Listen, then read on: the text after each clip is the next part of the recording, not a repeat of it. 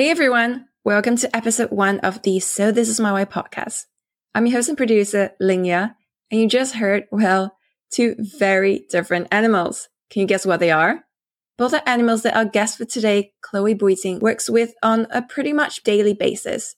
Chloe, otherwise known as jungle_doctor on Instagram, is an Australian vet and wildlife conservationist, now residing in Kangaroo Island, Australia. She has dedicated her life to protecting wildlife and being everywhere.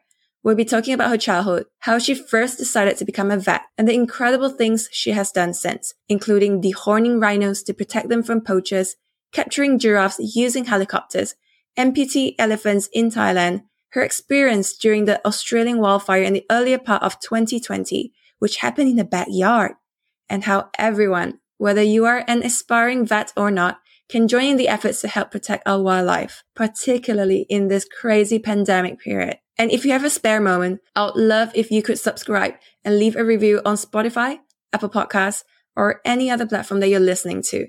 Every review helps, and I read them all. Oh, and if you stick to the end of the episode, I'll be playing back those animal sounds and telling you which animals they belong to. One of them might surprise you. Are you ready? Let's go!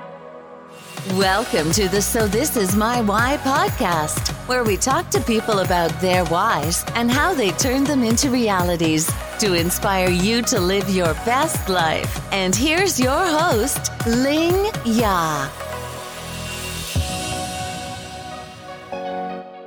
Hi, Chloe. Thank you so much for appearing on the show. It's such an honor to have you on board. Thank you so much for having me. I'm so excited to talk to you finally. Looking at all the work that you've done, it's very clear that you're so very, very passionate about what you do. And I just wondered, did you always have that passion? Where did it come from?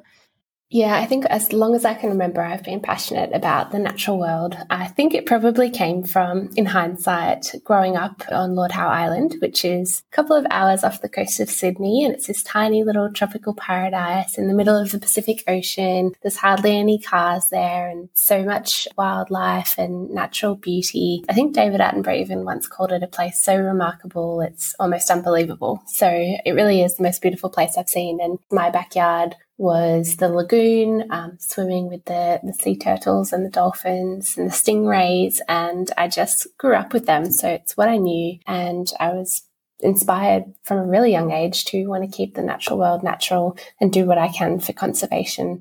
It just sounds like paradise on earth. Is your family also in this kind of like area, or is just everyone on that island just passionate about the wildlife? My mum was a lawyer and my dad was a geologist, so nothing to do with animals whatsoever. But my granddad was a vet in Sydney and he ran his own practice. He died before I was able to meet him, but maybe it's in the blood. A lot of veterinarians sort of run in the family, so who knows what it is. So we moved back from Lord Howe to Sydney in 2002 when it was time to go to high school. And I just stayed in love with the natural world and pursued it. And maybe it was part of my granddad in me. I don't know. But I'm very happy that I did. Wow. So were you one of those people who would go and see a bird that was damaged and just bring it home and nurture it to health? Yeah, absolutely. I think my mum got sick of it pretty quickly. But yeah, I think I was just bringing everything home. And I just remember on Lord Howe, so there were these little birds that lay an egg on a tree branch. They don't even bother making a nest, and they're beautiful little birds. And so every day on my walk to school, I'd see these little eggs just on the branch, and I was just so worried because it often gets windy there being a little island. And I was like, how can that even stay there? Like, how is it possible? So I was just always so worried about everything and any injured animal, bringing them home, and just had chooks and cats and everything. And yes, so I was definitely an odd one out in my family. And then you moved to Sydney, which is actually quite different because it's now a city and you don't have that many animals. Like, was it a bit of an adjustment for you? Being in the city is definitely an adjustment. You stop noticing the little things, I suppose, and things start to pass you by. So, yeah, it's an adjustment. I mean, I've enjoyed everywhere that I've lived, and I've lived in a range of different places, but I definitely prefer being out in nature, surrounded by it. So it's definitely my preference. And then after that, you soon went to Melbourne University, where you completed a Bachelor of Science and Doctor of Veterinary Medicine. Could you give us an insight of what it's like to study veterinary medicine? I graduated high school and then I moved to Africa for a year, and then I came back and did my veterinary medicine degree at uni. So I started off with a Bachelor of Science, which was pretty straightforward at Melbourne.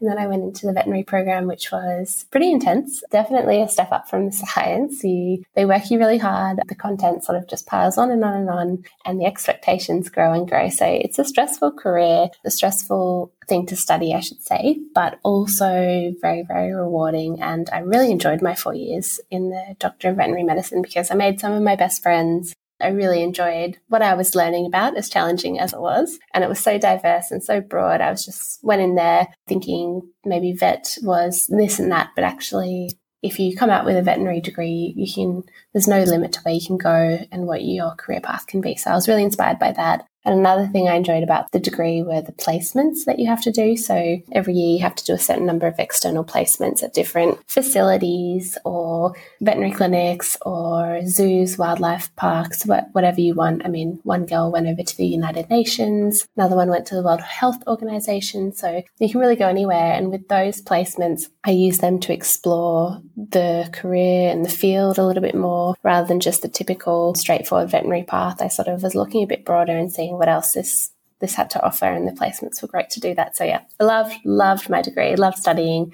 loved Melbourne. It was a really great time in my life. So what kind of placements did you end up doing? Was one of them in South Africa?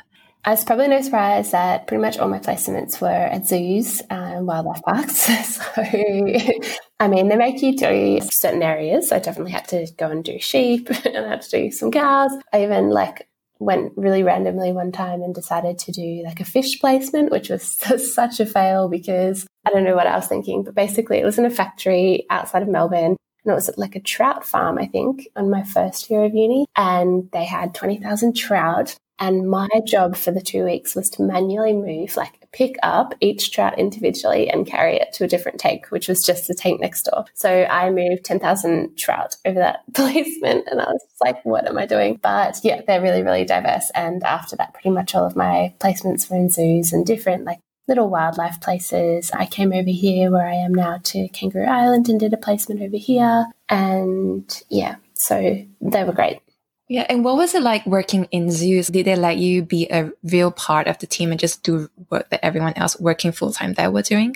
Usually, yeah. So it depends on the zoo, but they often let you take an active role in the zoo. I mean, you attend rounds every morning as they do, which is where you discuss all the current inpatients and outpatients and what you have coming up for the day or for the week. And then you go out and you see all your patients. So some of them might be in the actual physical hospital, some might be out in the zoo. And then you do the treatments or the procedures that are scheduled for that day, as well as responding to any emergencies that come up or anything that needs being seen. So I was actively involved in that, and it was really wonderful. And it comes down to some places a little bit more hands-on than others, and some countries have more restrictions than others in terms of what a vet student can and can't do. America is quite restrictive if you're a vet student, understandably so, but they have just a lot of extra sort of rules. So any placement I did in America, including a busy companion animal clinic in New York City, I spent about 2 or 3 weeks. And I remember in the surgical suite, they have a little tape box on the floor, which is where as a student you can stand and you're not allowed to touch anything. You just stand in that box. And it was really eye-opening to me because in Australia, you can scrub in with the surgeon. You might not have an active role, but you can pass them the instruments and you can get right up close and see what's happening. But in America, it's quite different. So yeah, just different experiences depending on where you are. But generally, you can get quite involved as a student. And then after that, once you finish, you spent a year in Africa to internship. Yes, I did. It was amazing. How was that? Surely you must have the craziest stories from Africa. Yeah, definitely. I mean, Africa always leaves you with crazy stories. It's just one of those places that's hard not to fall in love with. But after my year there, after high school, I decided that I would definitely be going back when I was a veterinarian. So as soon as I graduated, I decided to go back over there. And it was a wonderful experience. I mean, the first place that I went, I decided to enroll in a wildlife capture and translocation course. So what that means is essentially learning how to dart and anaesthetize wild animals and move them for conservation purposes, such as from region A to region B, because there's not enough food or water or resources there. In the case of rhinos, it might be moving them from one area to another due to the threat of poaching. So a lot of work like that is done. For other animals, it might not be moving them. It might just be capturing them in order to, for example, take blood samples to monitor for disease outbreaks. So it's quite a critical skill, I should say, of a wildlife veterinarian to have, is the ability to be able to dart and anaesthetize wild animals. And there comes a whole lot of challenges with that. But so, yeah, I enrolled in that course and I learned a lot from my time in Zimbabwe doing that, which was amazing. And then after that, I went up to Tanzania and I spent some time with an organisation that I still work with up there, which does some really important work in Maasai communities to vaccinate their dogs and their animals against rabies, which is a really important sort of One Health program. And One Health refers to the movement of protecting the health of the environment, humans and animals, sort of viewing them under one umbrella, because you can't have one without the other. In terms of human health is quite intricately connected to animal health, as we're seeing at the moment, potentially, but with emerging diseases or with currently existing diseases such as rabies. So I went up and did a lot of that work. They also do a lion vaccination program, which is fabulous too. And through that organisation, we also take Maasai students, so these young kids out in the bush on safari to see some of their wildlife, because many of these students haven't seen their wildlife, and people come over and try to talk to them about the importance of conservation.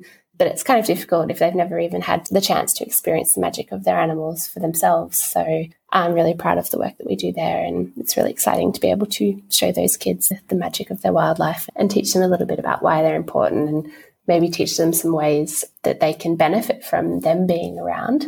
So what else did I do in Africa? I shadowed some vets down in South Africa. So I spent some time in South Africa doing some more field work, which was great. And I did another internship in Malawi with a wildlife centre there called the Lilongwe Wildlife Centre, which was incredible as well. So I had a fantastic year, that's for sure. Wow. Yeah, I was looking at your blog and you have pictures like rhinos being airlifted up on like the capture of giraffe, which looked like a huge team effort just to get one giraffe. Yeah, it really is. It's a huge team effort. I mean, giraffe capture is probably the craziest thing I've ever done and ever seen done and could ever imagine doing. So that's certainly been a highlight. Okay, you want to capture a giraffe. How does it even work? How do you even start planning? Yeah, of course. Well, so you want to capture a giraffe, basically. And maybe the first question would be, why on earth would you want to capture a giraffe? Which is a fair enough question. But usually it can be for a bunch of different reasons. Sadly, I've seen a few giraffe caught in snares. So poachers lay snares down and they're trying to catch usually some animals for bushmeat and different reasons.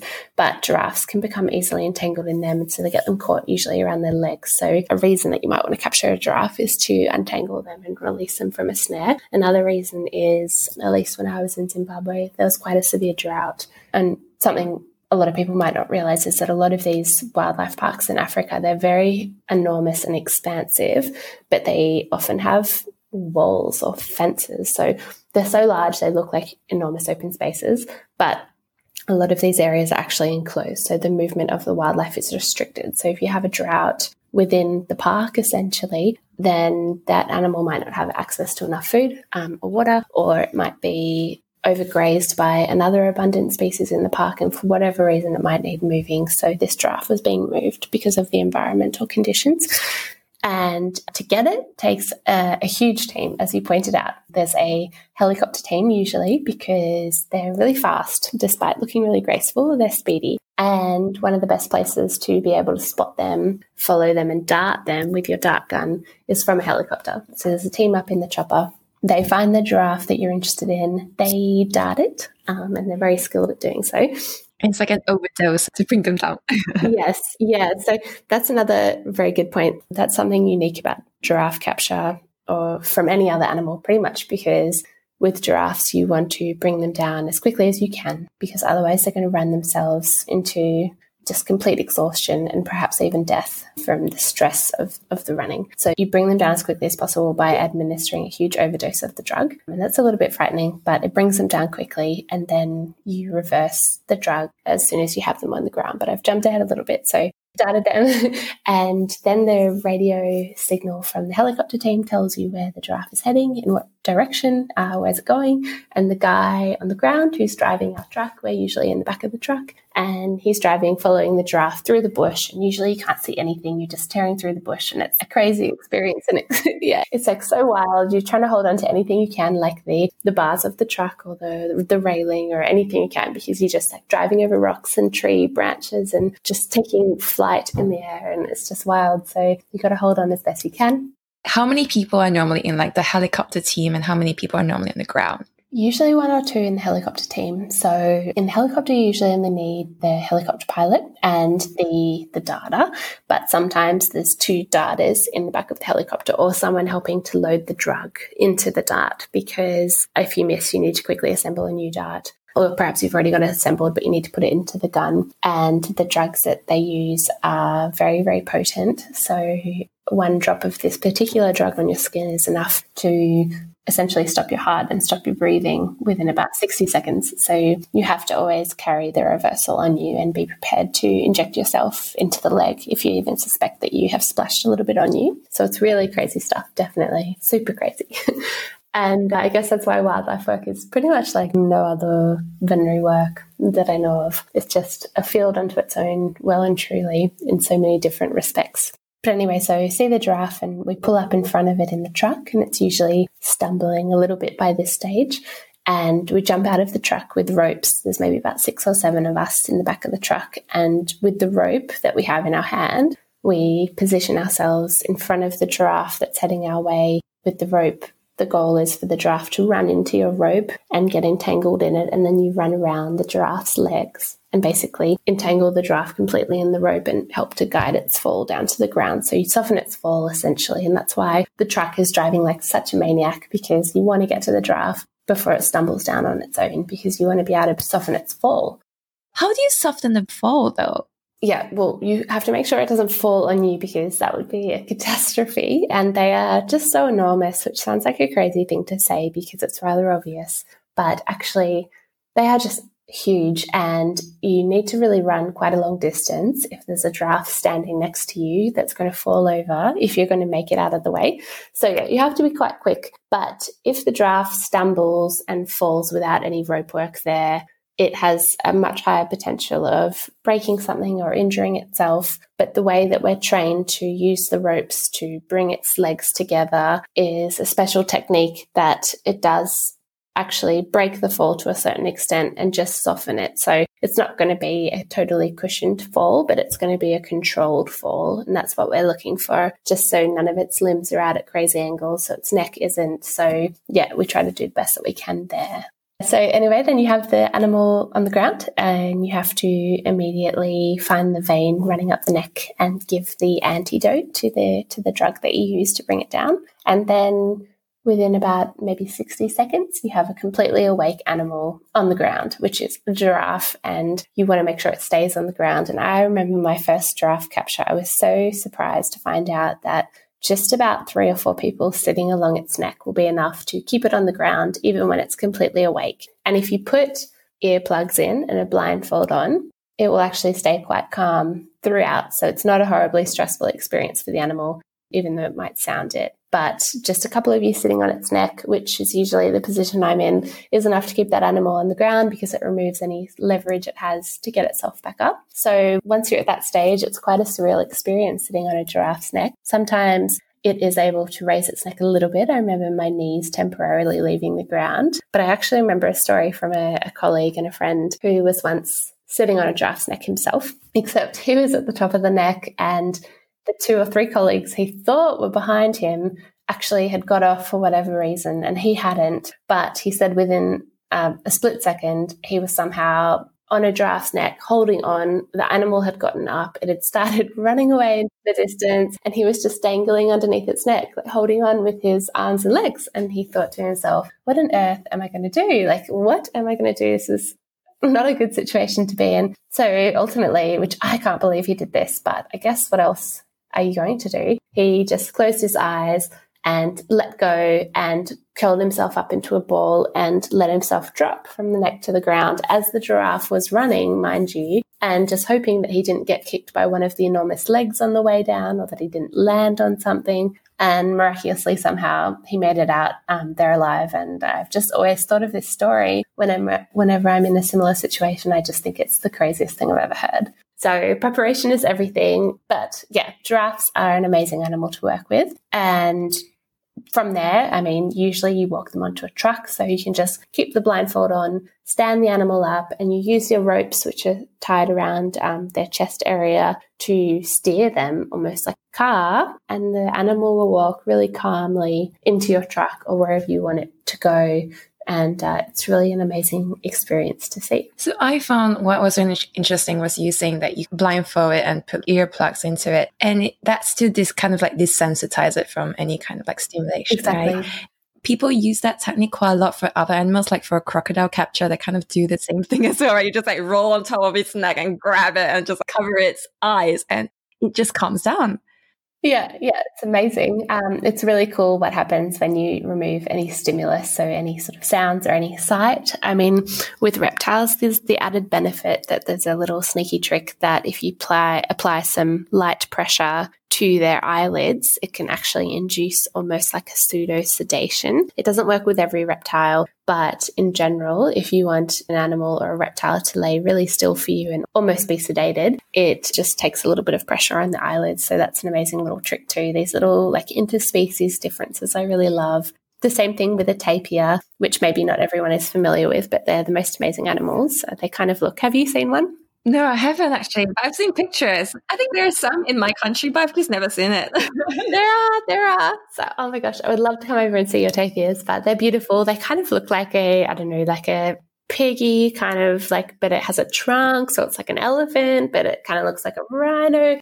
I don't know how to describe them, but the same thing in the reptiles with the eyelids can be done in the tapirs if you just scratch their sides. So you usually just take a rake and give them a little bit of a scratch on their tummy or on their side, and they will lie on the ground. They will stay perfectly still. You can take blood, you can take x-rays. If you just scratch their side, they will be like a sedated animal. So it's a really cool trick if you know how to use it. That is so absolutely amazing. I love it. What other stories do you have from Africa? I read that you also did dehorning procedures for rhinos as well. Yeah, it is. What's happening with the rhinos over in Africa at the moment, and indeed the past 10 years, is truly horrific and heartbreaking. I mean, we've pushed them to the brink of extinction in a very short amount of time because their horn holds a huge value on the black market and is believed to cure a multitude of different things in different cultures. And that hasn't been proven. It's just made up of keratin, which is the same stuff as our fingernails. So I find the whole thing very senseless, and I'd be very, very sad to see rhinos go from our planet. They've roamed the planet for millions of years, or far longer than that, so it would be a tragedy. But anyway, so they're facing almost like a war in Africa for their horn, and it's gotten to a stage where rhinos are being, as you mentioned earlier, airlifted out of places, removed. They're having 24-hour security on individual animals. They are, people murdering each other just to get a tiny amount of this horn. And they're doing the most horrific things. Some of the worst cases I've seen, poachers won't really stop at anything to get them just because it is so valuable. So they'll shoot them, dart them. There's been cases of rhinos that have been darted, but then they've had an axe or a machete taken to their spine to paralyze them, because the poachers often maybe don't want to use a gun if it doesn't have a silencer, because it will trigger an alarm, like people will hear the shot, and that will trigger the rangers to come and investigate. So they'll use a dart, or they'll immobilize the animal temporarily and then just paralyze it so it can't escape, but it's awake during the dehorning, which is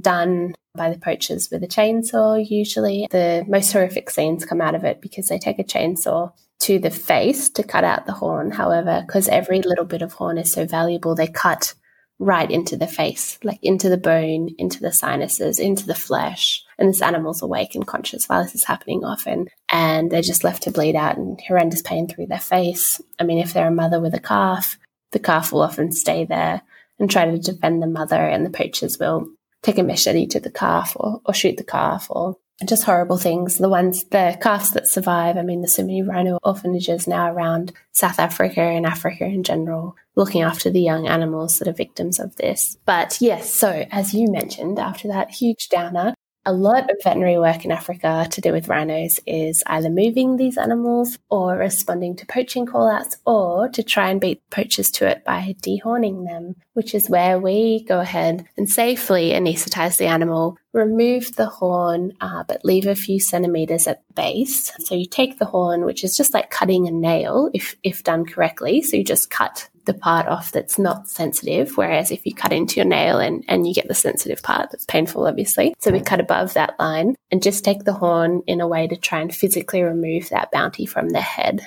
I mean, sadly, it doesn't always work. And what I mean by that is some poachers will still kill the rhino out of spite, which is really sad, but it's the best that we can do to try and protect them at the moment. So yeah, the dehorning procedure is a really amazing thing to be a part of. It's also a little bit of a scary thing. You usually have an armed guard with you just because now you're the one with the horn. So you have a target on your head, and depending on sort of which region you're in, you have to generally take them to the nearest holding location, which is a secure and undisclosed location where the rhino horn is stored, depending on where you're working. So the drive to get the horn there is usually quite a hairy experience because, yeah, you just know what people are willing to do to get their hands on the stuff and you feel quite vulnerable. I mean, usually it's transported by an armed guard, but I remember one time we just had a horn in our car, like on my lap, and we were driving through South Africa. We had to go about 2 hours to get it to where we were taking it. And it was just a very, very tense car ride because we didn't know what would happen or if we'd be ambushed for it and if people would even know. But yeah, it was a really scary experience. So it's very surreal working with rhinos in Africa, because it just is my closest experience, at least, to working in a war zone almost. And what happens to the horns when they arrive at the holding centres, though? Again, well, that is a huge debate at the moment. So there's lots of schools of thought. At the moment, they're just being held. In some places, they are destroyed. In some places, they're being stockpiled. In other places, there's just constantly, I don't know what they're up to, but constantly a debate about if the sale of rhino horn should be legalised. And there's pros and cons for both arguments. In terms of pros, maybe hoping to flood the market, reduce the value of the horn, and therefore reduce the motive or incentive for the poachers to come and massacre the rhinos. I mean, historically, I'm not too sure, but I think the other argument is that actually hasn't been proven to reduce demand or reduce the value, or perhaps there's not even enough in the stockpiles to sufficiently flood the market. Do that. There's another discussion about farming rhinos for their horns. So the horn grows back relatively quickly. You have to dehorn them every couple of years. So what we could do to try and counter that, I know it's slightly off your question, but we could dehorn them, keep those horns, sell those horns, so the farmed horn could be sold, and therefore that could maybe meet the demand of these markets. Like, here you go, you buy this horn, it's like a sustainably produced horn in a weird way, in terms of the rhino didn't need to be brutally murdered to collect it. But then there's been pushback from the black market because the suggestion is that these markets actually prefer wild-caught rhino horn. So there's just no winning. I mean, there's no scientific evidence that the rhino horn does anything. In fact, it does nothing. It's just keratin. But there's such a demand for it. And even if we try to meet the demand by saying, okay, we'll farm rhinos and we'll just cut their horns off every few years and sell it, it's still not what they want. They want essentially freshly cut wild rhino horn, which is done in the most horrific way. So I feel very sad about the whole situation. But can people even know the difference between a horn that's taken from a wild animal? No, absolutely not. You can't. It's a silly debate to be even having because it doesn't do anything. However, you can't. You wouldn't be able to tell. I mean, you would never be able to tell whether a veterinarian dehorned a rhino from a rhino reserve, took that horn and sold it to you, versus a poacher came along and hacked off a wild rhino's horn and then shot it. Like, there'd be no difference in the horn whatsoever, and there'd be no way of telling. I mean, you kind of mentioned this briefly about the whole poaching, and I imagine that rhinos are not the only ones at risk from this. So do you feel like it was quite dangerous for you just being there and doing the work that you were doing? We usually had quite a good guard. We usually have quite good protection, particularly if you're doing rhino work. So I never really felt at risk. No, I didn't. Oh, wow. So what other animals were you involved in, like, caring for and helping? Quite a few. I mean, there are plenty of elephants. So elephants are a really common one to work with because they're troublemakers. They will usually trample through fences, break their way out of different reserves. They will come into a community and trample farmers' crops, and the farmers get really angry about that. So they're always making trouble. So a lot of call outs are to move an elephant out of someone's backyard or out of an area where they shouldn't be back into where they should be. So they're a really big one. So how do you even move such a giant animal in the first place? Yeah, it definitely presents some challenges. I mean, every animal has a different challenge. The elephant's challenge is that it's so... And you can't airlift it. No, unfortunately, you can't strap it to a helicopter. I don't think they'd be able to take that.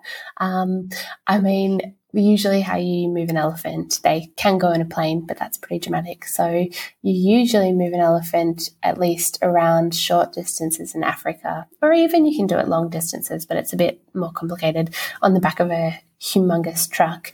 And on that truck, you have to put really massive tires, like car and truck tires, to lay the animal on, because the weight of the animal will crush its muscles if it's just lying on a hard surface. So you have to make a really padded surface. So that's the reason for the tires. So that's a really crazy experience and crazy undertaking. And they can go quite long distances like that, but usually if you're lucky, you just have to move them a short distance back to wherever they broke themselves out of, whichever national park they came from. And so to even get them onto the truck is quite tricky, but you have their legs and you tie padded chains around their forelegs, and then it's like an enormous crane basically that lifts the animal up, kind of like it would on a building site or something, and then it swings the animal onto the back of the truck and then gently lowers the animal onto the back of the truck and onto the tires. So that's a really, really crazy thing to see for sure.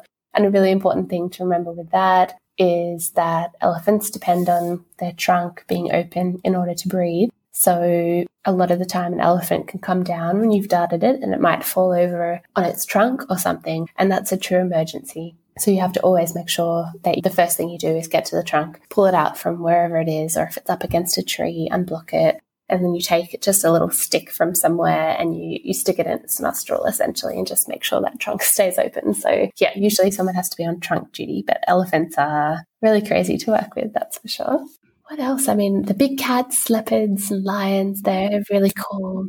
They're fabulous. I mean, a little fun trick I like with big cats is that Calvin Klein has a scent called Obsession for Men. And I don't think they've figured out exactly what it is, or perhaps they have, but something in that scent is a huge attractor for big cats. And it's really handy because if you have a trap in the bush and you're waiting to catch a leopard or a cheetah, you just spray this scent all over the trap and they will come. So it's really fabulous. So I always wonder, like, what about all the men on safari that are wearing this scent?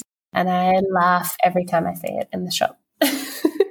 How did you guys even figure out that it was that sign? Was it because someone was wearing it? That is such a good question. I would love to know that. I'm going to have to ask someone because I don't know how they discovered it, but it had to have been someone wearing it. So that's so funny. And I cannot believe I've not thought of that, but I'll ask and I'll let you know. Why would you want to capture a wildcat?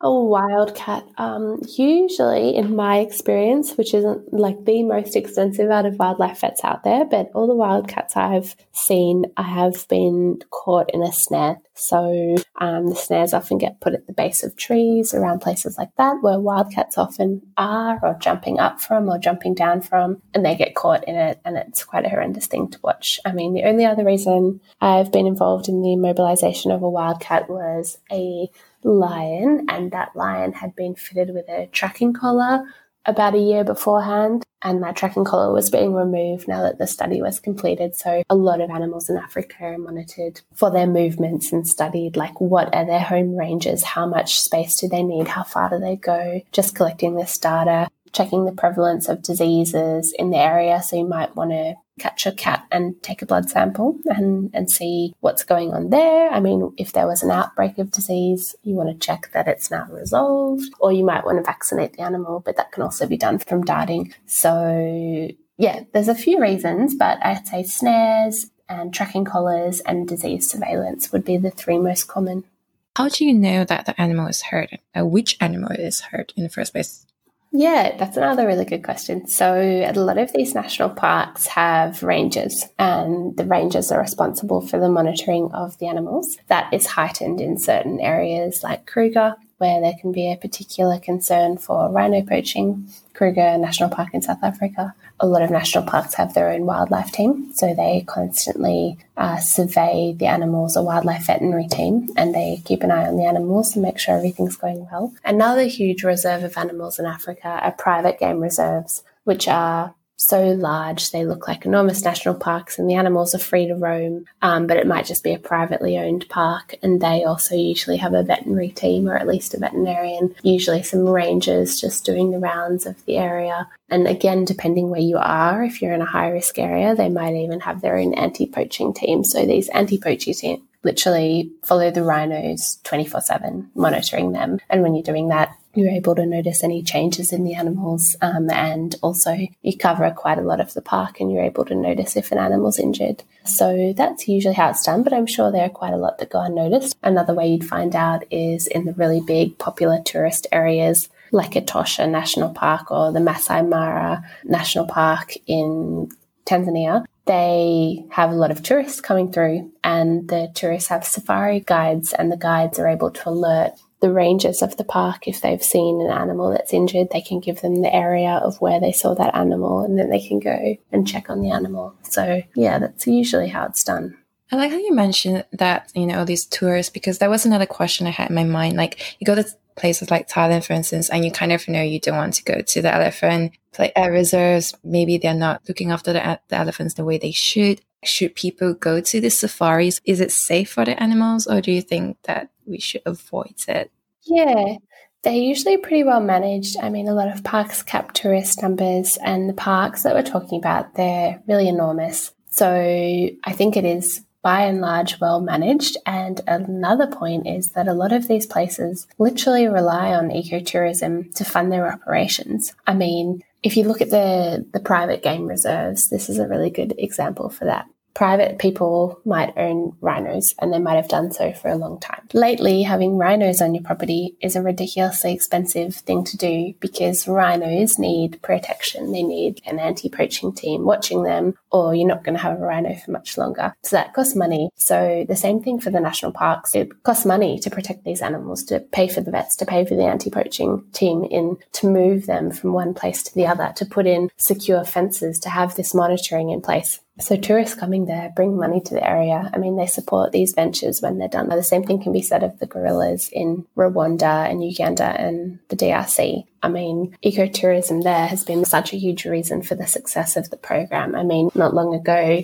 it was thought that by the year 2000 or somewhere around here, that gorillas might be permanently gone from the world, or these mountain gorillas specifically in this area. And then they introduced a conservation program. They introduced ecotourism, where people can come and pay and have very strictly controlled viewings of these rare and elusive species. So you trek through the jungle, you find a gorilla group, you're allowed to stay with it for an hour. You have to keep 7 meters apart from them. You have to be silent. And the gorillas are accustomed to humans over a long period of time. And that amount of money that it brought to the area was able to sustain the farmers, pay for the livelihoods. It was able to protect the park. It was able to pay the rangers who literally follow the gorillas 24/7 and protect them from any poachers. It was able to pay for advertising campaigns, teaching people why it's bad to hunt gorillas for bushmeat.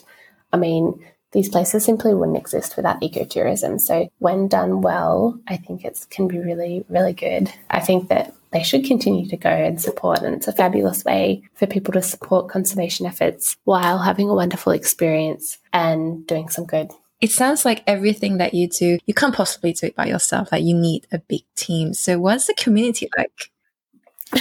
The community is amazing. You can't do anything by yourself as a wildlife vet. Nothing, never, never, never. It's a team sport kind of thing, which is a weird thing to say. The people in this field are so knowledgeable and passionate and experienced, and I feel so fortunate to know them. And every experience I've had with them, I feel so lucky to work with them and to be a part of it. And I'm just inspired by their work. I mean, you don't go into vet for the money, you go into vet for the passion, particularly in wildlife. So everyone doing it is motivated by a huge desire to do their part in the world and to protect what they see as right to protect and to make a difference. So I'm really inspired by them.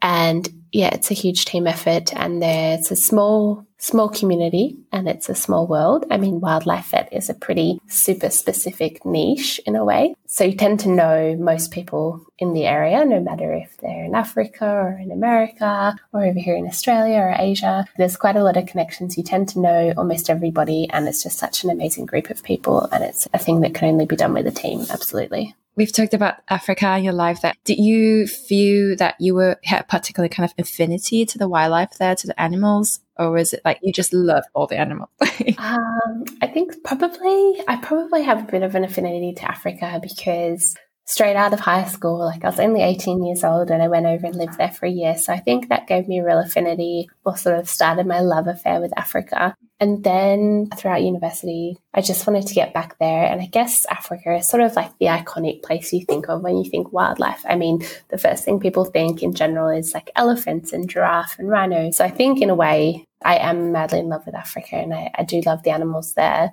That being said, over the past few years, my eyes have sort of opened to the whole world in terms of there's wildlife in many different places. Like there's so many other places to explore. And even in my own backyard, which was sort of shown to me this summer with our horrendous fires, I mean, I fell back in love with our animals, and I looked at Australia with fresh eyes, and I was like, oh, we have really amazing animals here too, and they need protecting, and that's what I want to do as well.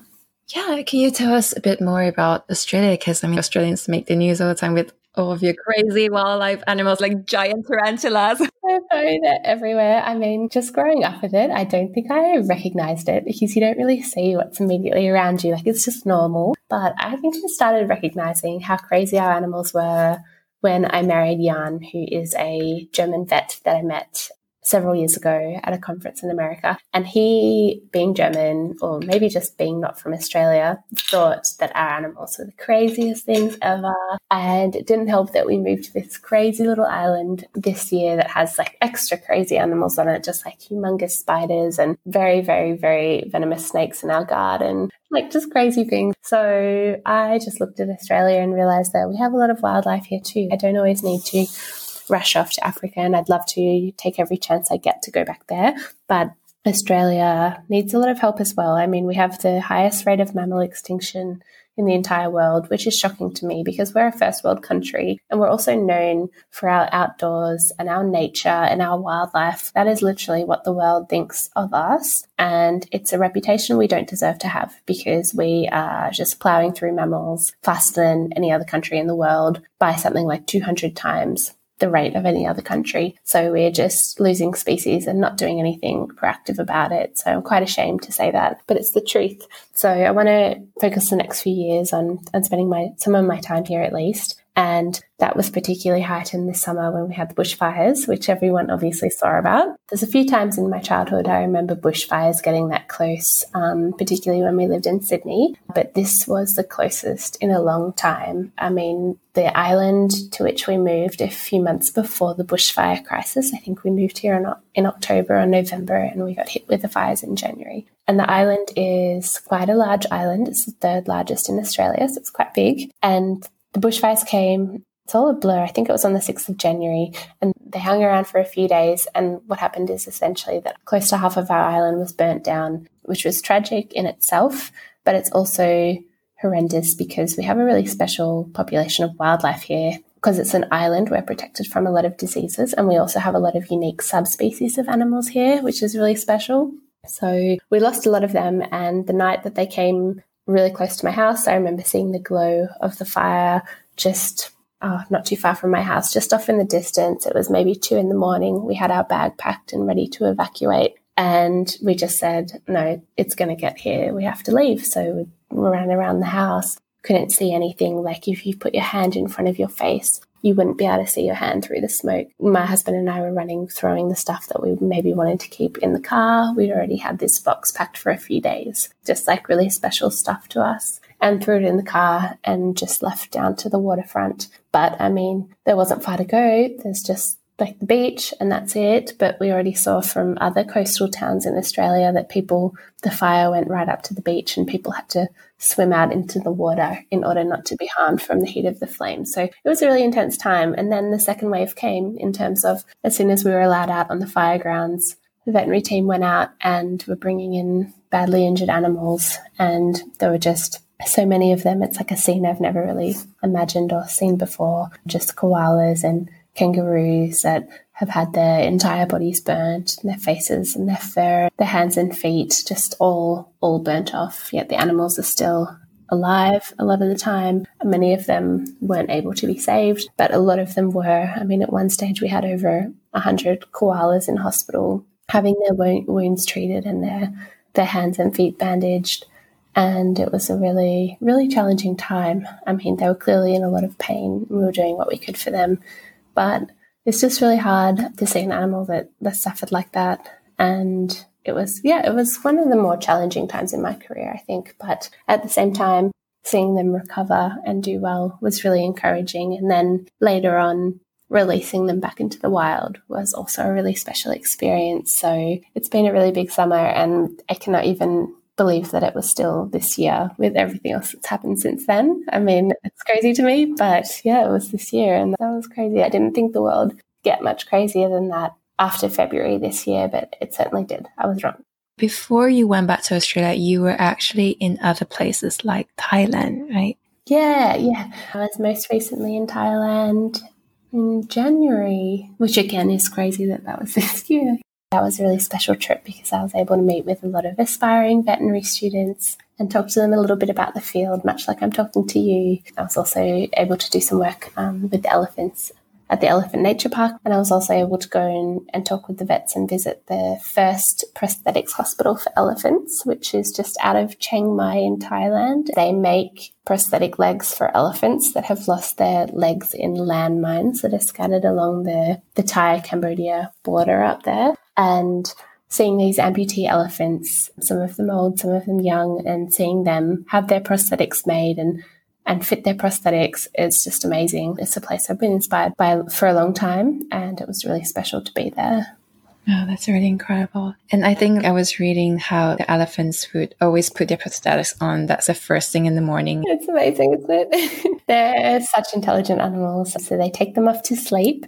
And you're exactly right. The first thing they'll do in the morning is put them on, and then the helpers will take them off in the evening, and they're able to go to sleep. I mean, they're able to get around without the injured limb, but just because they're such huge animals, it's not a long-term solution for them to not have assistance there. So they're able to hobble along without it just in the evenings, but then it's much better for them to have it. And a lot of them take to it really, really well. There's a young elephant that got it when she was young, so she's done one of the best because it's probably all she's ever known. But even elephants that come in much later into their lives are able to accept the prosthetics, which is great.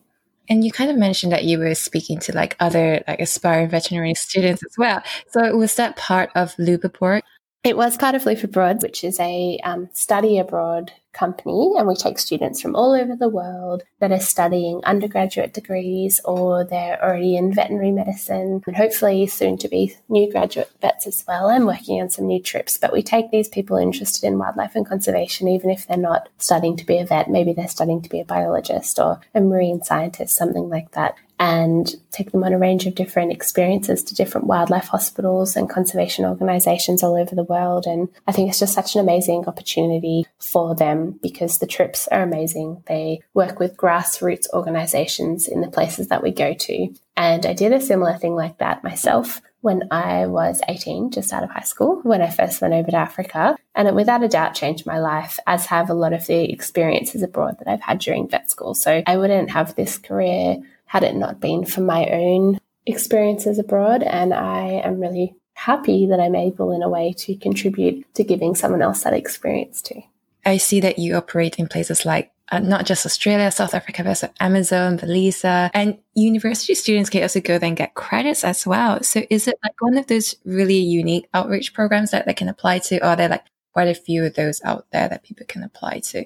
Yeah, so at least with Loop Abroad, we have a whole bunch of different places available for people to go. So you can really choose what suits you. You can also go to all of them if you want, and it is a way to get credit. So that's a really amazing thing. I mean, there's also the possibility, separate from Loop Abroad, for someone interested in wildlife conservation to go and volunteer with some of these places. I mean, I've listed exactly for that reason a lot of my favourite places on my website under the Get Involved page. Mm-hmm. And it's a list I carefully put together over many years, and they accept a whole bunch of people from different backgrounds. I mean, you don't have to be a vet. You can be a digital marketer, or you can be a lawyer, an engineer.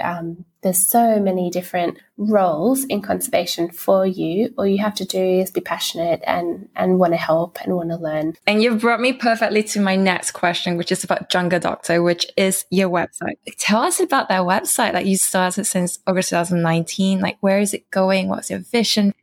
I'm really excited about it. I started my Instagram page a few years before it, and I always wanted to start a website because I got so many of the same questions, like, tell me a bit more about your history, or where can I get some experiences, or what would you recommend, or people that you found inspiring. So I wanted to put it all together in a website. I've got some stories about different things I've been involved in. I've got the Get Involved page where people can get active in these projects themselves. I've got like a Where in the World page of where I am at the moment and what projects I'm helping. And I've also set up a scholarship and conservation fund, which I'm really excited about, to help students or vets or biologists or conservation organisations in the missions that they're currently involved in with the work they do, or research they want to undertake, or programs they want to go on to increase their knowledge. So it's an annual application for a scholarship, and then we will pick the person who's successful that year and then give out the scholarship. That's funded in a lot of different ways through donations and fundraising that I do myself, but I've also decided to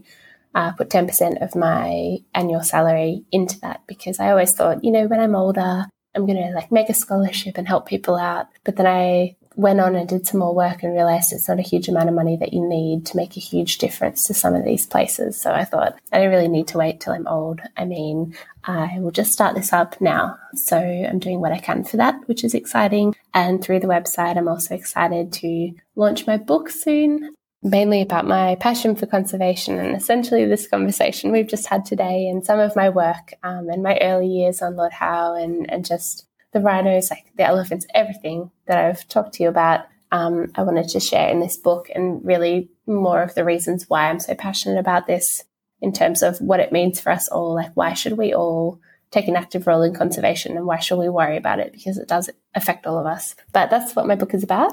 I signed a publishing deal maybe 7 months ago now, and it's been a long time since then. So I've been working on it, but I'm on my second draft and I've nearly finished the edits for that. So the book is officially going to be in stores, I think, on the 3rd of March next year.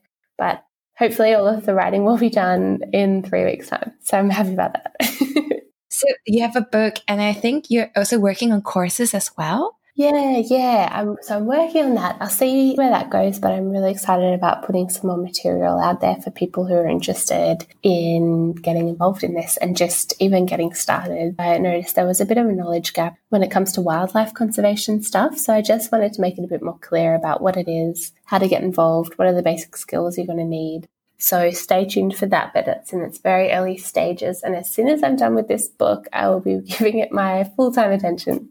So yeah, they just need to sign up to your newsletter and they will know. Exactly. Yes, exactly. Thank you.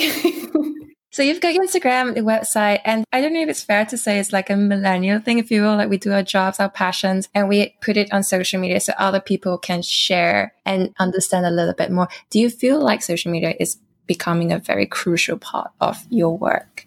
I actually think it's a huge part of my work. I mean, I didn't think I would ever say this when I started it. I, to be honest, just started my Instagram from my dad, who was always like, what are you doing all day? I'm like, oh, I'll put it online and you can have a look at it. But since then, it's really grown. My passion for it has grown. You can reach so many people with your message and share what's important to you and just have that amplified. And we're so lucky to have that. There's definitely a downside to it, but when done right, I think it's an incredibly powerful tool that generations before us just didn't have available to them. I mean, even my mum was saying if you wanted to protest something that you weren't happy with, you had to meet up with a couple of your friends and make a plan, and they would tell a couple of people, and it's just a very laborious process. But we have at our fingertips the access to all of the world and people who care about the same things you do. So I think it's an incredible tool, and I feel very fortunate to be able to share my work on it. And I really take a lot of enjoyment from it, and I love connecting with people. And I think that, it's a wonderful part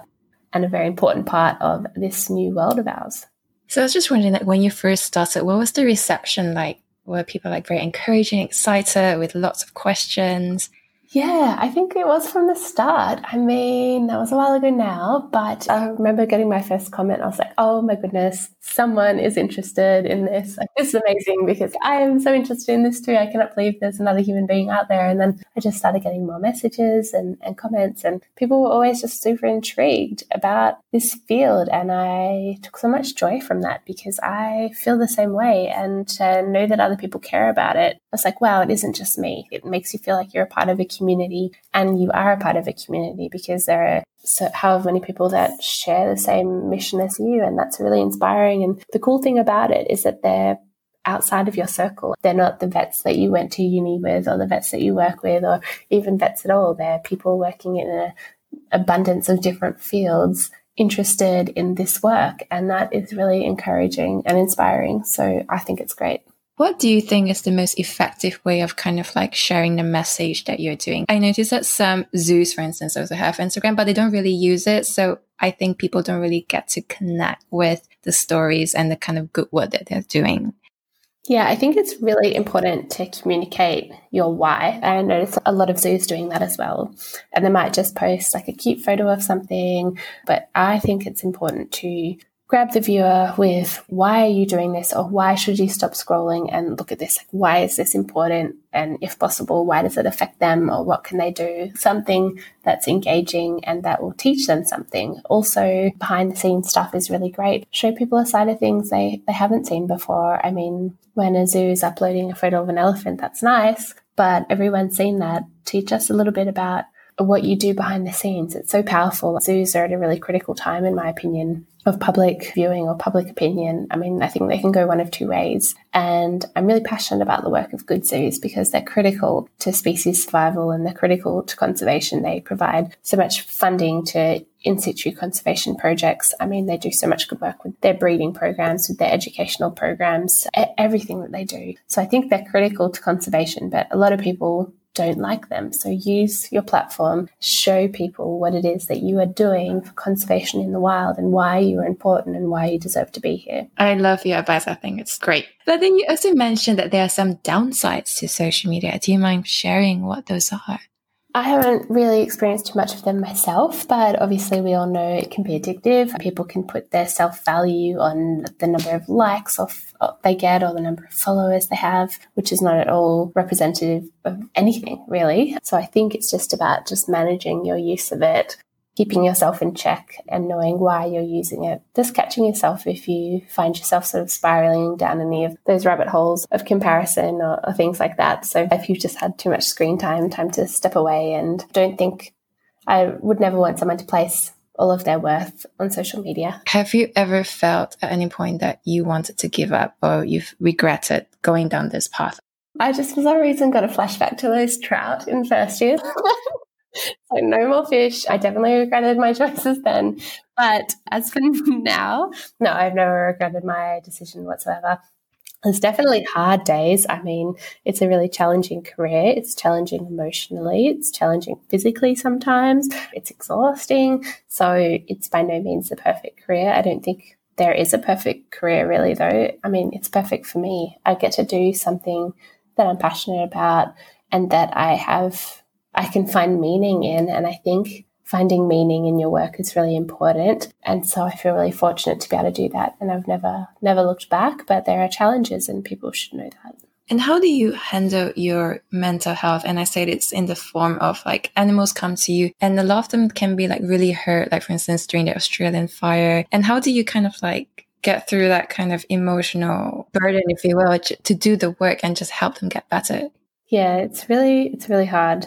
There can be really hard days. I mean, some days, if you're going through a particular crisis, like at the times of the bushfire crisis, so if that's happening, you need to really watch yourself and rely on your team. Coming back to this team idea, there's nothing you do by yourself. You're part of a team, and if you're struggling one day, you let them know, and maybe it's time to take a day off or a step back. Other respects, I mean, time commitment, depending on the job that you have, can be quite grueling. So you just need to watch yourself and work out what's important. I was working a job last year in Scotland with the occasional wildlife case, but it was in an emergency clinic in Scotland, and I was doing 14-hour shifts back to back for a long period of time. It was stressful and I was getting burnt out and I wasn't enjoying it. So I had to take a step back and recognize that and reduce my hours, say this wasn't working for me. So that's another one. I mean, relying on friends and family, remembering who you are outside of your profession is another big one, because I see a lot of people really firmly tie their identity to being a vet. Like, I am a vet, that is who I am at the core. And I think that's admirable, but I think it also leaves you open to vulnerabilities, because if something isn't going well in vet, if you get burnt out, if you're exhausted, if you find yourself not liking it, if that's tied to your sense of self, that's going to be really destructive. So I don't tie my identity to being a vet. Like, I work as a vet. It's what I do. It's what I enjoy. But I am so much more than that. I am a wife and I'm a friend. I'm a daughter. I am a really bad surfer. I am a traveler. I try to take photos. I mean, yeah, a lot more than that. I feel like you're a lot more stable, or at least from my own perspective, if you try to scatter your eggs amongst a bunch of baskets rather than really firmly tie yourself to one. So I think that's a few of the things I try to do, just remind myself not to tie my identity to it or to the success of a case. I mean, things will go badly. You have to remind yourself of that. You have to have a good support network around you who you trust, who you can talk to. You have to be able to recognize when you're getting burnt out or it's too much and take a step back. And if it's too much, I mean, this might sound crazy, but if it's not working out for you, you can always turn around and do something else. A lot of people are really opposed to that idea, but nothing is forever.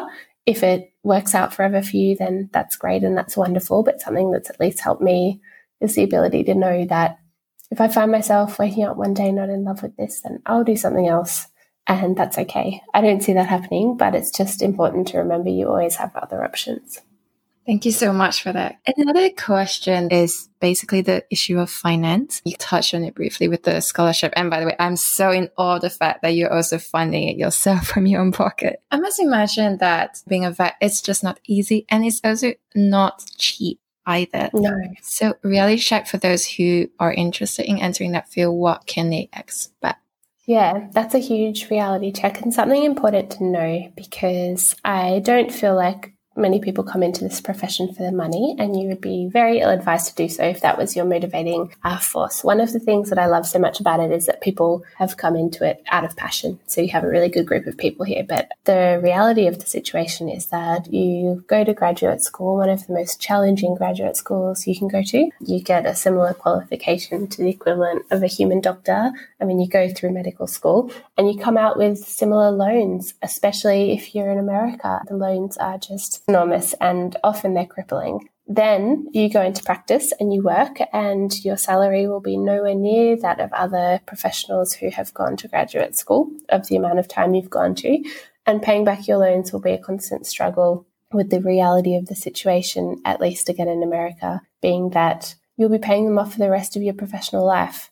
So I'm fortunate that I didn't study in America, and I really feel for the people who are facing this situation at the moment. It's not a be-all and end-all. It is manageable, and there are fields of veterinary medicine where you can make reasonable money, such as emergency work, or in some situations with horses. You can run your own practice, or you can just maybe be really passionate about what you do and take a different path altogether, or you can work a corporate job or in pharmacy. So there are ways to make money, but generally you'll come out of vet school with high loans and not a very high salary and not very high earning potential either. So the top salary tends to cap off quite low compared to many, many other professions and some non-professions. So yeah, that's an important thing to remember. I studied in Australia where we have loans as well, but nothing compared to some of the other places. And our loans are also interest-free, which is an important distinction from those in America.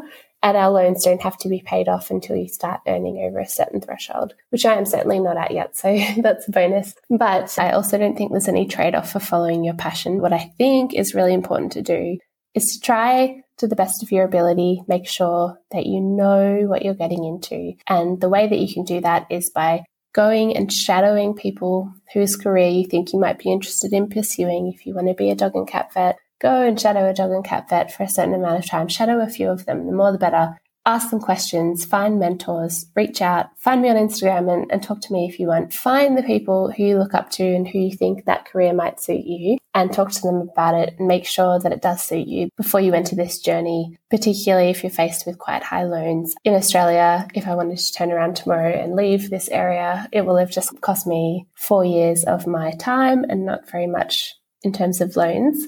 So it's a lot less of a commitment, I suppose, than other people who are potentially entering this field and will come away with unfortunate lifelong debt. And you mentioned this like shadowing, which is a very important part of, the entire career, which brings me perfectly to the next topic I want to talk about, which is COVID-19. We are recording this in May 2020 when most of the world is either indoors. How has this entire quarantine and social distancing impacted the wildlife conservation? And how do you think it's going to play out in the future where we still have to continue some form of social distancing? Negatively, I'd say it's impacted it very negatively. I mean, we've got plenty of case studies of that. Poachers in South Africa are becoming more ruthless. There's less rangers and less tourists and less safari guides around monitoring the animals or interfering with their operations. So they now essentially are able to roam free, and rhino poachings are on the rise. The same thing in Rwanda with the gorillas, sadly, and the same thing in smaller conservation organisations like little wildlife hospitals that rely on tourists and volunteers to do their important work. They're unable to travel, so they have no income. The same thing with a lot of ecotourism things that, again, use tourist money to fund their operations. So everyone's suffering at the moment, and it's a really, really challenging time. In terms of how zoos managing, we currently have a study going in South Africa monitoring the animals' behaviours, and I didn't know what I expected. Like maybe the animals would be more active with less visitors, but the opposite has been happening, and they seem to be more subdued in their activity and quieter. So that's really interesting. I, for one, have been quite surprised about that. In terms of how we're going to manage going forward, well, that's an impossible question. I don't know what's going to happen or how we're going to have to move forward with this. But I think I agree with you. Social distancing is going to be here to stay for at least a while. And I think we're going to have to try and manage online and with adapting. And as humans, we're good at adapting. We have to try and find new ways of supporting these organisations. We've already got drone technology and things we're able to do, monitoring and deterring poachers from the sky. I mean, people are innovative by nature, and I have no idea what the future will look like, but I think that we will be able to come out on top. On your recent post, now you offer like virtual fellowships as well, like zoo fellowship. Yeah, we do. Yeah. So how is that going to work? So the vets are still going out into the field and working with the animals, and you just basically sit at home and watch them. Exactly, yeah. And you can have one-on-one mentorship with the vets and follow them and watch all the procedures that they do, and you can be taught certain handling and techniques with Skype and Zoom. So it's definitely a brave new world, but it's a way to get actively involved in the research and the work, still learn from your bedroom and take part. So it's an example of innovation, and I think it's going to have a great outcome for the zoo, for the animals and for the students. Everyone is a winner. You also have really innovative surgeries happening, like the token with the 3D printed beaks. Yeah, they're amazing cases, aren't they? I think 3D printing is going to be a huge one. It already is. Animals are having 3D printed prosthetics made for them all the time. And who knows what we've got on the horizon. So we've talked so much about your work. What is your favorite animal do you have after meeting all these different wildlife? Yeah, that's a tough one. It probably changes, to be honest. At the moment, it's a koala just because of how much I've worked with them recently. Do you have a random fun fact that people probably don't know about an animal? A random fun fact. Hippos, they sweat this red, like it looks like blood, but it's just their sweat. So when they're hot in the sun, they'll be covered in this red stuff, and it looks really scary. So I'm like, oh my God, that hippos bleeding profusely. But yeah, it's just their sweat, and it actually has a pigment in it that's like a natural sunscreen. So whenever they're out of the water and it's a hot day, they're secreting this bright red sunscreen essentially to protect their skin from the sun. And is there any animal that you would love to work with? Without a doubt, orangutans. We were supposed to be going over to work in Borneo at the end of last year, but we had a very sad family tragedy, so we were unable to get there. And then we were supposed to be there now, and there's a global pandemic. So hopefully later this year, or perhaps even next year, we'll be able to get over to Borneo and work with the orangutans, because I'm really passionate about them. I'm really excited to work with them. I have a huge amount of respect for the veterinarians who do, and please stay tuned for when I'm over there, because I cannot wait to share the amazing work. And I think it's such an important story that needs telling as well, with all the palm oil plantations and what's going on with the deforestation in Borneo. And they're going to be the next animal we lose if we're not. What is an everyday life like as a vet? Yeah, that's a really hard question, because I just do so many different projects. So it depends very much what I'm working on at the moment. I mean, in Australia recently, it looked like waking up at 7, driving out to the hospital and the fire grounds, and then working however long it took to get through the hundreds of koalas that needed their bandage changed and the medications given. And you might get a call that there's a koala up a tree somewhere, and so the diving team will go out and bring that koala in, and then assessing that one, and then coming home and going back to bed and doing it all again. In Africa, it might look kind of similar, but it depends what you're doing. If you're moving animals or if you're in a rhino poaching hotspot, it's just so varied. And I've designed, I guess, my career on purpose like that, because I love the variety, and I love doing a whole bunch of different things at once, and teaching students and traveling and working with different animals. I mean, there is no day that's the same, really, and that's how I like it. And who is the person that inspires you the most? Without a doubt, David Attenborough. I mean, he was a frequent visitor to my island when I was little. He's inspired me with his career, as I'm sure everybody else on the planet pretty much. And I wrote to him when I was in vet school, and I was so excited to get a letter back that it's now framed in my office. And I just love his work. I've recently connected with some of the people he works with at Flora and Fauna International. So they do amazing conservation work around the world, and I'm excited to talk to them more about that. And he's just been a really calm, guiding force in my life. I look up to him so much. I'm so inspired. So I cannot thank him enough for everything he's done for us. And finally, for us who are not in this field but want to support you, what's the best way that we can do so?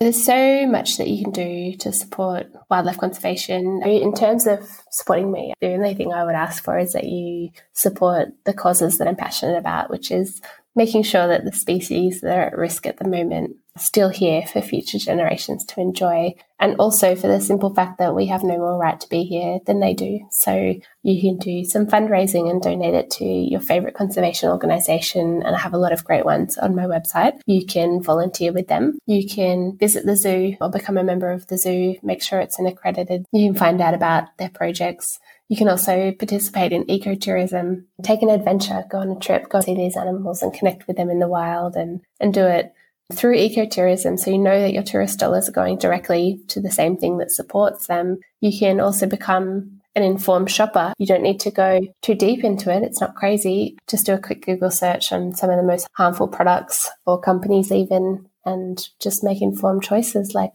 unsustainable palm oil is one of the biggest reasons that we're losing the forests in Borneo and the orangutans. So try and stay clear of that if that's the one thing you do, or perhaps the little microbeads, so the little plastic beads in your face scrub. Try and buy a face scrub that's eco-friendly. So these beads aren't made from plastic, because the plastic goes into the ocean and they're tiny, so they get eaten by fish and it changes their hormonal structure, and the fish or the whale sharks are no longer able to reproduce. So crazy things like that. Become an advocate for what you care about. You can go crazy and get involved in politics. You can do as little or as much as you want to. There is a role for you, and we appreciate each and every one of you. So that's, I guess, what I would say if you wanted to help me, would be to try and think about some of those things. Wow, that is definitely a very long list. Thank you for sharing. To Anna, do you feel that you have found your why? Yes, I do. And what are your hopes for the future and the kind of legacy that you want to leave behind? That people can start to live a little bit more harmoniously in nature and at least start to have a little recognition that we don't have the rights to this planet any more than any other species, and that we have to share it rather than keep it for ourselves. And we have to try and look after it. We're the custodian. So just be conscious of your actions. Try and reduce your footprint. Try and reduce your waste. Try and just become educated about some of the issues facing our planet, because they do affect you, even if you think that it doesn't. I mean, how can losing an orangutan possibly affect you? Well, it does, and you'll find out why in my book, but you'll also find out why with a quick Google search. So I would hope that by the time my time is up, that people would just be a little bit more respectful and understanding of that point, and a little bit more conscious, and that we'd be moving as a society towards a more sustainable future. And final question, what do you think are the most important qualities needed to do what you do? I think the most important one is passion. If you're passionate about what you're doing, you will be able to persevere even when it's tough, or when you have your doubts, or when it's hard, or when you've had an upsetting day. If you're passionate about it, it will give far more back to you than you can ever give to it. And it really, really is an incredibly fulfilling feeling doing something that you love or that you find meaningful. So I'm very glad that I pursued this path as hard as it was, because it repays me far more than I could ever give to it. Final question. Where can people go to connect with you and find out more about what you're doing? The easiest place to connect with me and find out what I'm doing is probably on Instagram at Jungle Doctor, so jungle_doctor. You can also go to my website, jungledoctor.org. They're probably the two main places on my website. If you subscribe to my newsletter, you'll get all my updates. And please stay tuned for my book, because proceeds will be going to a cause in need, yet to be determined, potentially into my conservation scholarship fund. So by buying that, you can also help support these organisations, and also maybe learn a little bit more about what we've touched on today. Yes, and I'm going to put the links to all of that, and also update for the book when it's available. So you can just go to the show notes for this episode and you'll find everything else. So thank you so much, Chloe, for this time. It's been so fascinating just hearing your passion. Thank you so much for having me. I've loved every minute. And that was episode 1 of the So This Is My Why podcast. I hope you enjoyed it. If you have any review, head over to iTunes, Apple Podcasts, or any other platform you're using to let me know. The show notes for this episode can be found at sothisismywhy.com/episode 1. And before we end, here are the animal sounds again.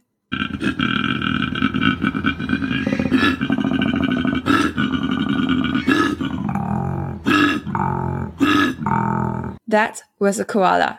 And here's the next one. And that was a lion. Do you get it right? I know I didn't.